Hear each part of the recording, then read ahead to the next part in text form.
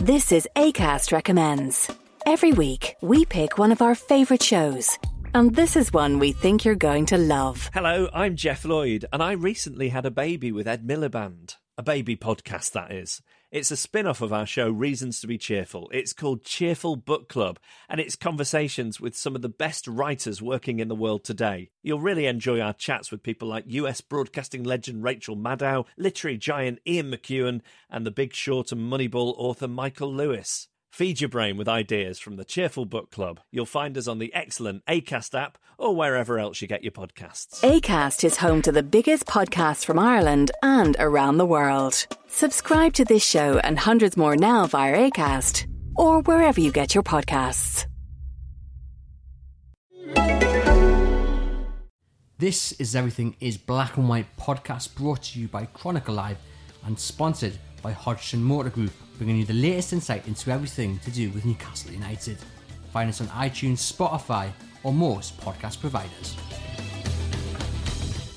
Hello and welcome to the Everything is Black and White podcast. We're on our way back from a very sobering FA Cup tie between Newcastle United and Rochdale. Of course, the game going to a replay after a 1-1 draw at Spotland Stadium. Newcastle dominant in the first half, got that goal through Miguel Almiron after 17 minutes, but crucially didn't get that second goal. They had a host of chances, didn't take them, and Rochdale looked a completely different side after the break and eventually made their own dominance count. And truth be told, Newcastle were lucky to get out with a replay. Lee, what do you make of it? It really was a tale of two halves in some way.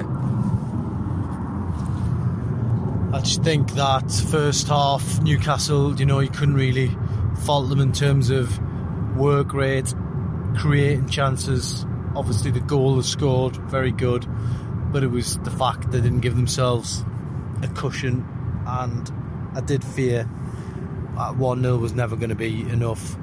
And after the break as well, they had a couple of half-hearted efforts at goal, and Joe Linton his confidence was evaporating as the game went on. Missed a couple of chances in the first half. I mean, he should really be notching against the League One side. Couldn't do it. And I always felt Rochdale would get it. A, they would get a spell of possession.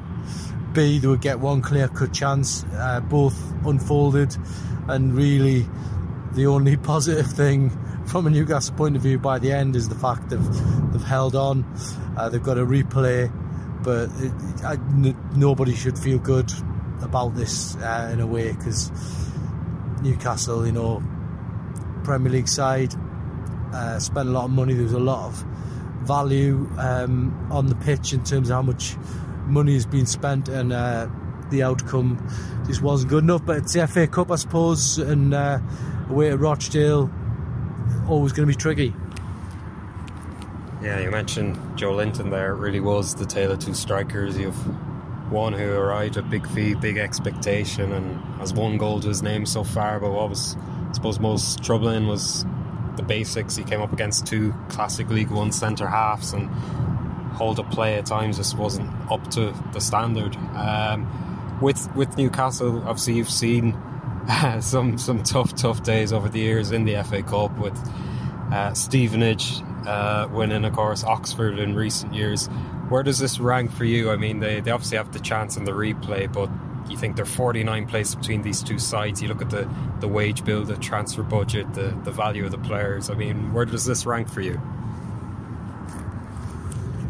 Well, it's right down there, but I suppose if they win the replay, then it will be quickly forgotten in some ways, because people, if they win the replay, people will look on the bright side because they get through, and they were carrying a lot of injuries.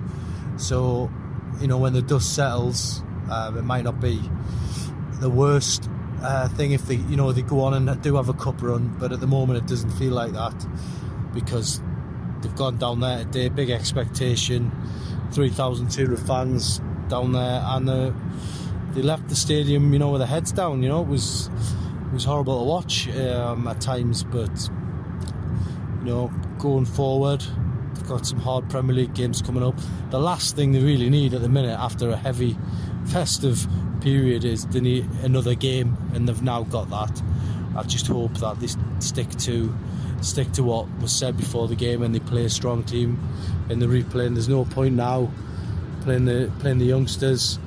But I suppose we'll have to see what the fourth round draw brings. If it brings, a Liverpool or a Chelsea or one of the top teams away from home, do Newcastle throw the towel in and then play a young team anyway? I don't know. But the feel-good factor from the first half there feels like a long time ago already. Yeah, well, that's it. I mean, we have to go back to 2006 for the last time Newcastle got into the fifth round. I don't think anyone's looking that far ahead, but they are into the fourth round draw, but they will have to beat Rochdale in replay. Well, yeah, that's it for today. Hope you have a nice weekend, and somehow get over that.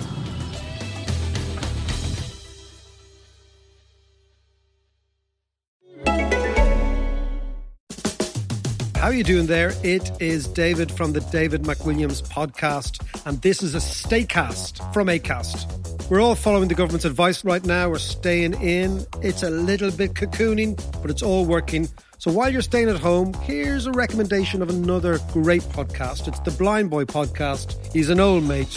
He's a great skin. He has extraordinarily interesting views of the world. Check it out.